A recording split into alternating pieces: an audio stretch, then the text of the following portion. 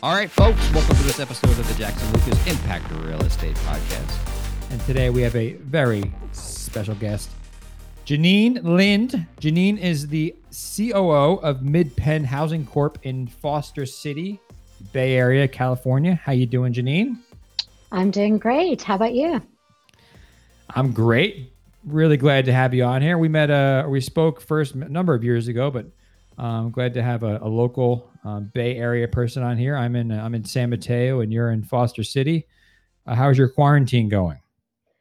It's going like probably most of the organizations and our peers here. It's certainly been a trying time, I think, for most of our team. We are still pretty much closed down from a regional offices perspective. They're still closed, and we made a decision to stay closed through March of next year to make Oh, a little bit wow. of a long-term decision, provide some stability for the staff. Obviously, our properties, the employees there are still on site providing services to our residents. So we've had to put a lot of different practices and procedures and policies in place to keep them safe. That's really the most important piece here. So many businesses had to pivot, and I don't think of, you think of real estate investing and it's slowing down, it's some picking up, but like the real estate operations component, all those people like actually on site and all that stuff they have to do with the cleaning and the sanitizing. Did you have to, and you're in charge of that, you're the chief operating officer, right? You got to come up with a game plan. So was that like, holy smokes, like what do we do here? Where do you even find guidance on those, how to do that? Yes, it was a little bit of the holy smokes, especially since we, I think, had about 6 hours to send everyone home back in March Oh, wow. when the announcement came out from the 6 counties here that the shelter in place went into effect. It's been an evolving process. We obviously look at the guidance coming out locally from the health departments, the state, the counties, the CDC.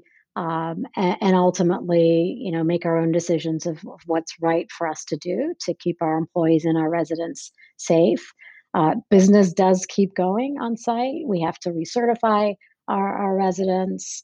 We have to, take care of their units and certainly keep good cleaning protocols in place. We have had to pivot, especially on our services side. We have about a team of 100 associates that deliver direct services, anything from after school programs, a summer program, to financial stability programs, case management for our supportive residents. And some of that we've pivoted to going online, and some of it we still have one-on-one meetings with residents with a lot of safety precautions put in place. Does MidPen have all their own services, or do they third party some of that too? Or how does that? I know some companies do it differently. So we have our own resident services company that we actually stood up in 1990. Okay. It has roughly about 100 people in it, employees in it, that provide direct services. So we develop our own programs. We run our own after school programs. We do our own senior program, and we do partner for certain services with different Bay Area partners. So food distribution, which has certainly in this time has increased by 7x since March over what a normal year would look like at the properties. Primary case management for our supportive residents. We partner with the organizations locally in the Bay Area that provide those services, and then select wellness programs. But we do a lot ourselves. And develop our own programs internally and deliver those. And now, can you tell everyone what MidPen Housing Corp does and is? Yeah, so we are a nonprofit developer of affordable housing. We own our own properties and manage them, and as I mentioned, also provide resident services to them. We are celebrating our 50th anniversary next month. Happy birthday. Which, yes, we had big plans to celebrate that and have put those on hold a little bit due to COVID, but we'll be doing something next month internally with our team. We have been around, as I said, for 50 years. We predominantly build new construction, and at times when the opportunities present themselves, we also go out and acquire either naturally affordable market rate properties and keep them affordable by eventually putting some tax credits and other subsidies on them, or purchase other existing affordable housing developments. And we're in it for the long haul. We keep our properties. We all hope that 50 years from now, they will all still be around. We actually still own some of the early properties that were bought by the original founders of the company. Oh wow. Okay. Yeah. So I mean, so you're a nonprofit. Is it all in the Bay Area? All in the Bay Area. We've got about 8,000 units, 120 properties in 11 counties. We've strategically, placed ourselves here, decided to stay in the Bay Area to go deep. I think we all know that the housing crisis here and the lack of affordable housing is so great, and the Yeah. demand is so great that we continue to just focus our efforts here, and at this time have no intent to going outside of the Bay Area. Yeah. They have enough of that need here. Is there who founded it? So it was founded by a couple of a coalition of visionary leaders in the Bay Area. So Dave Packard, one Mhm. of the co-founders of Hewlett Packard, Oh, okay. is one of our founders, and he actually gave at that time it was known as the Mid Peninsula Housing Coalition its first line of credit to buy its first properties. Together with a gentleman by the name of Bob Moulton, who helped launch the Stanford Linear Accelerator, Janet Owens, a UC Berkeley economist, Ed Ginson, a co-founder of Varian, Bob Hoover, who's a Stanford grad and one of the first African American residents of East Palo Alto, and then Ira Hall, who later became the treasurer of IBM and Texaco and was actually one of our first executive directors. And why not form? Excuse me for my ignorance, but I mean, I work with a lot of for-profit companies in the affordable world. Why not form a for-profit company? Why a nonprofit? Like, what's the big difference besides the It's word non and for? well, it is. It's for many, might say the real big difference is obviously tax advantage by being a nonprofit, but also the difference is we're very mission driven. We reinvest back in the communities and in our organization. We do run it and operate it like a business, but always keep what we're here to do in front of us. And it is also an opportunity with a nonprofit. It is going to be around in perpetuity. We look for the next generations of leaders to keep doing what we're doing, deepening our mission within the communities that we serve, continue to bring more affordable housing to the greater Bay Area. And as a nonprofit, your existence is really unlimited. And do you have to? Where does funding come from nonprofits? Is it all donations from No, stuff we like that? we nope. In that sense, we operate like the for-profit affordable developers. We use state funding, tax credits is our primary funding at all of our properties, and then we look at obviously the state bonds. We look at county funding, the cities if they have funding available, whether that's giving us land to build on or assisting with some gap funding for our financing to build the properties. We do not, unlike some of the nonprofits that do services, we do not fundraise for anything that we do. MidPen Resident Services is self-sustaining through the services fee that come through the subsidy programs because of the services that we offer. And then MidPen Housing Corps contributes as well on an annual basis to that entity. And you're the COO. That's a big title. I'm sure it's a big job. What is? I mean, COO means different things to different companies. What exactly does? I'm sure there's a lot of people listening thinking, "Wow, I would like to be a COO one day." Like, what does that? What does that mean? What do you do? Like, what are you responsible for? And if I read correct, I think you're the first COO at MidPen, right? I am, yes. It Congratulations. was, thank you. Proud to be the first COO here at MidPen. And And why you're would right. they need a COO? So I got a Uh, lot of questions in there. yes, you did. So why did they decide to add this position? The company has been growing quite a bit over the last 10 years or 11 years since our CEO joined. And we continue to have a big pipeline. We've got about 3,000 units in our construction pipeline to be built over the next 5 to 6 years. And because there's a lot of advocacy and involved work at the state as it relates to policy, it really got to a time there was a need for someone to come in and take on some of the responsibilities that at that time were falling under the CEO, so that Matt could focus more on external relations, working with advocacy agencies, and working on the policy side to really help the sector, not just help MidPen. So we've split the responsibilities in essence, and with my role coming on board, taking over our property management company, our services company, which were our two big entities that were reporting to him. And then I also oversee HR, IT, and communications. Oh, wow. Okay. So all like the operational side of the company, the business is all falls under you. Yeah. All right. Which is, and as you said, it does vary by organization. Some of my peers that have similar roles as I do have different scopes of responsibilities, and this is how it's been working well for us.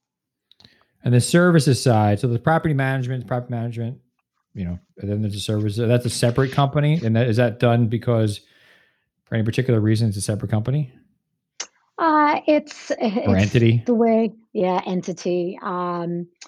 The property management entity was established much earlier in 1983 when we had enough properties to really warrant in-house management. The services company established in 1990 was kept separate for structure reasons and funding reasons, keeping the budget separate. The properties basically pay a fee to the services company for the services that the staff provides on site. So it's just for structural and budget reasons that we kept it separate. Gotcha. And is this? I mean, so let's go take a trip down memory lane. How did you get into real estate? Did you dream of being the COO of a nonprofit when you were a kid? Like, how did you get to where you are today? Where did you start? Well, I think trip down memory lane. Yes. Did I plan to get into housing and real estate? No, not really. And probably like quite a few people who are my age, which I'm not going to disclose. You're very People can young. probably You sound tell. very young. You sound very young. I got in it by chance. I was living I had just gotten married and had returned back to the US with my husband. And I was looking for a job, and we were living at a property, and the manager was leaving. We knew her, and she said, "You're good with people. You should apply." So I did. And here I am all these years later.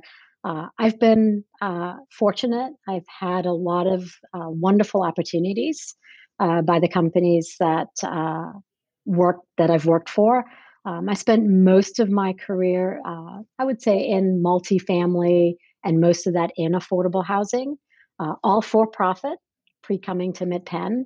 I did have about 7 years, was fortunate enough with wind companies to get into privatized military housing, Oh, wow. Okay. which is really where I think my desire to complement and to include services with providing housing. And when I realized that just, a home is important, it's critical for stability for anyone. And there are many individuals and families that need the right services to help them get back on track, to help them improve their economic viability, their life, as well as that of their children and the next generation. So that was a really great experience. Went back into multifamily after that. Did a couple of years with a single family REIT, which is a little bit in between military housing and multifamily housing, the way you operate it, and then found the opportunity here at MidPen, which has just been a wonderful experience for me. I got into recruiting because someone said I was good with people and I should get into recruiting. So I mean, the people skills just for people who are maybe trying to get into real estate don't really know what property management is, or they think they need to be good with, a hammer and a saw or something. Is it like what makes a good property manager, an operations, real estate operations person? I would say people skills are really critical.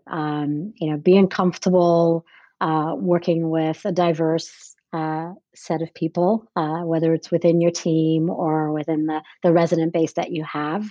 You have to be a good communicator. The skills that we use and that they need to have can be taught. I would say certainly in the affordable housing space, you have to be comfortable with math. Mm. Because we do a lot of certifications, and they're critical, obviously, to the success of the organization and the compliance pieces we have to deal with. But being able to be a multitasker, to be adaptable, because there's not a single day that's the same, especially when you're out at a property. So you have to be flexible and nimble and be comfortable with that. Which is really important for you and your team, as well as the residents that you serve. From a leadership standpoint, uh, I think the uh, industry continues to evolve. We're using technology a lot more today than we have in the past. When I got into it, we still had ledger cards for every resident, where we would write on whether they paid their rent or not each month. And today, it's obviously we leverage technology as much as we can for everything that we do. So I think that's important for the team, for anyone getting in, to be comfortable with that, whether you're working in maintenance or in the office side of property management. And what's the biggest difference between like market rate and then a military and SFRs and affordable? I mean, it seems like a lot of the same skill set and maybe math for affordable. Is there, I mean, I guess, yeah, what's the different kind of skill sets between each of those asset classes? Well, if you think about the single family and the military space, because those are um, it, it's the biggest difference is the way you deliver your services, because you don't have a single building with 60 or 100 or 200 units where you can easily access and get to and provide services in a specific amount of time. In the single family REIT space, you might have a cluster of 20 homes in a community. And then you have to drive an hour across town to get to your Yeah. next cluster of 20. And in military, it's masses. You're dealing with 8,000 units, possibly at an installation, or 5,000 units. So you have to really focus on efficiency and how you deliver those services, and think a little bit differently in how you structure your staffing. I would say that's the biggest, and I see that some of the multifamily operators are starting to learn from that, and we're looking at how do we deliver our services and do our business differently in a multifamily setting. Yeah. Like it's like maybe like more of a, I see it like the hospitality way, right? Mm. Kind of more of a white glove type service. Yep. Like they want to go that way as opposed to, but I guess, yeah, but now it's kind of moving, I don't know, the other direction. Like how has COVID really affected besides just making it harder to operate? Like I know on the market rate side, I would say I'm just looking at like rentals and stuff. Like the people are like trying to get out of New York and San Francisco at the moment. Is that affected you guys at all? Are people trying to leave? I guess maybe not so much because it's affordable, but have you seen anything like Yeah. that? No, and I would say it's, the challenge today is just keeping our people safe, and when they are at the properties. So it's making that a little bit more difficult for our staff. When they do have to meet with residents, we've got precautions for them to put in place and minimize that as much as possible. And with our population, we're trying to do more via phone or via email with them to get what we need done. But sometimes people just want to come in and meet with you in person. Yeah. On the maintenance side, we go in and take all the precautions that we need. It's really on the services side where we've seen big pivots. We had to pivot pretty quickly our 6-week summer program, which is generally focused on retaining literacy, reading amongst the kids. This is for kids aged 5 to 12 years. It's a 6-week program, physical and social and educational programs. And we had to pivot that online within a matter of a couple of weeks. Hmm. Whereas normally the kids come together, they go on field trips and they go to the classroom. And the biggest challenge there was the digital divide. So Yes. we actually had to work through that, and we ended up buying over 400 Chromebooks to distribute Oh, to good. That's amazing. kids so Yeah. that they could actually participate. We're seeing the same thing from our residents. They're not, people aren't leaving. It's hard enough to find an affordable home in the Bay Yeah. That was, Area, yeah, so they're exactly. staying, but they're making sacrifices to pay their rent. We are seeing that because we uh, actually are having less of an impact on our rental revenue and income and our collections today than we expected, which is why our food distribution, we're distributing 7 times more food in the last 7 months than we've done in any normal year. We're we've done over 24,000 wellness checks with our residents, just to see what other benefits can we help them get and Mhm. obtain. And currently are working for those that we know that, unfortunately, because most are in the retail and service industries from an employment standpoint, are working on an economic stabilization program, and helping them with job search and hopefully getting reemployed when things open up for them, or if there's other ways for them to use their skill sets. So that has made it more difficult on the services side, really, for them to make changes in how they service the residents, and dealing with, like our seniors who are going through social isolation. How do we resolve that when we can't bring them all together in a room and do something with them? So that, I would say, is the biggest impact within our company Wow. Yeah. from That COVID. services side is huge. I didn't realize how extensive that was. Like, I really like it's a 360-degree, you know, uh, evaluation of your tenants' lives, right?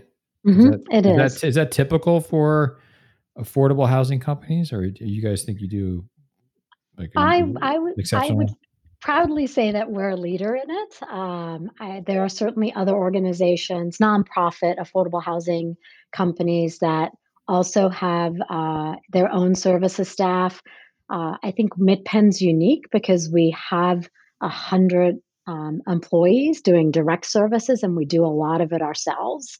And we tap into partners where we believe we don't have the expertise, and we want to bring them in. A lot of our peers uh, do the reverse. They have less staff and use more partners. And then I would say for the for profit affordable, they provide services, but not to the extent that the nonprofits do. For us, it's really driven by our mission and our vision that we believe uh, just providing the affordable home isn't sufficient enough. We have to provide the right services for our residents to be successful. Yeah, that's amazing. I didn't realize the extent of it. That's amazing. It's got to be a lot of work too. I mean, it's got to be. I imagine a lot of these tenants, some of them are more at risk than others, and on different. I mean, are you involved with some like? I know on the affordable side, there's all these different types for like, kind of, I don't know the right term, but like halfway houses, and some more for like seniors. I mean, there's got to be kind of more at risk tenants than others. Does it pull at your heartstrings? I guess sometimes when you got like some cases that are just like, wow, this is really hard, and get really tied and emotional, and make it more personal. I'd It, imagine like a normal tenant. Yeah, it definitely does. I mean, we do have, and I think what you're referring to is it's the permanent supportive housing. So we are, like many of our peers, are setting aside more units for formerly homeless or those at risk of homeless. And with those, we do provide additional services, behavioral, mental health, case management services. And as COVID and the shelter in place went into effect, we were concerned about the impact of that, especially the isolation that these Yeah. individuals are going to experience. But recent health assessments that we've done have actually shown that more than 60% of our supportive housing residents are doing well through this time. And those that are having some impact of COVID, we're ensuring that they get the additional services. It is certainly pulls at your heart at times, and that of our employees as well. I mean, we have employees who are formerly homeless, who are now, they've got a job with us. They're Hmm. great managers. They live in our communities. When we do lease ups, we tend to, for a average, property of 60 to 80 units, we get anywhere from 3 to 5,000 applications, and it really breaks Wow. your heart Yeah. that you're only going to be able to house 60 of them, Yeah. and the rest is going to go on the waiting list, and has to keep looking. So it's tough, especially here in the Bay Area. Yeah. It's got to be extra tough living in the Bay Area with that because, um, yeah, I don't know. I mean, is MidPen involved in the political side of things too? Is that something they push, like nonprofits? Are they involved with that, with lobbying? I know I've heard some nonprofits are involved with that, just trying to get more. Like, how do we get more affordable housing in the Bay Area? Yeah, it's the role that Matt, our CEO, definitely plays. We work generally through advocacy organizations like NPH, nonprofit housing organization here in the Bay Area, or Housing Leadership Council. They do predominantly all the advocacy work, and all of our peers and MidPen will support and provide information to do that. We spend quite a bit of time in Sacramento working with the Yeah. state through how can we get more funding, or how can we change the allocation of the funding to make it easier to build, and build quicker, and support various legislations to do such that to push things through quicker through entitlement, so that we can shorten the time frame to actually get these communities built and open for residents to live in. What is there? Does MidPen have a vision for the next couple of years? Any like new initiatives, or is continuing to try to buy more housing or excuse me, develop more housing? Well, we're actually just about wrapping up our 5-year strategic plan, and it's been an interesting last couple of years, because up until, I would say, the recent 12 months, there's been a big push in the Bay Area to have more housing available for moderate income, because it was a missing middle, as you might have heard in the past. But with the continued increases in the area median incomes, that is almost being addressed through tax credit housing. Hmm. Um, and so we're making a shift to really focusing on extremely low income, those that are sitting at the 30% of the area median range, as well as supporting and preventing homelessness. There are families that are at risk in the Bay Area because they're sitting at those low income ranges. And if we don't focus on them, we're just going to continue to see the influx of homelessness increasing. We're also deepening our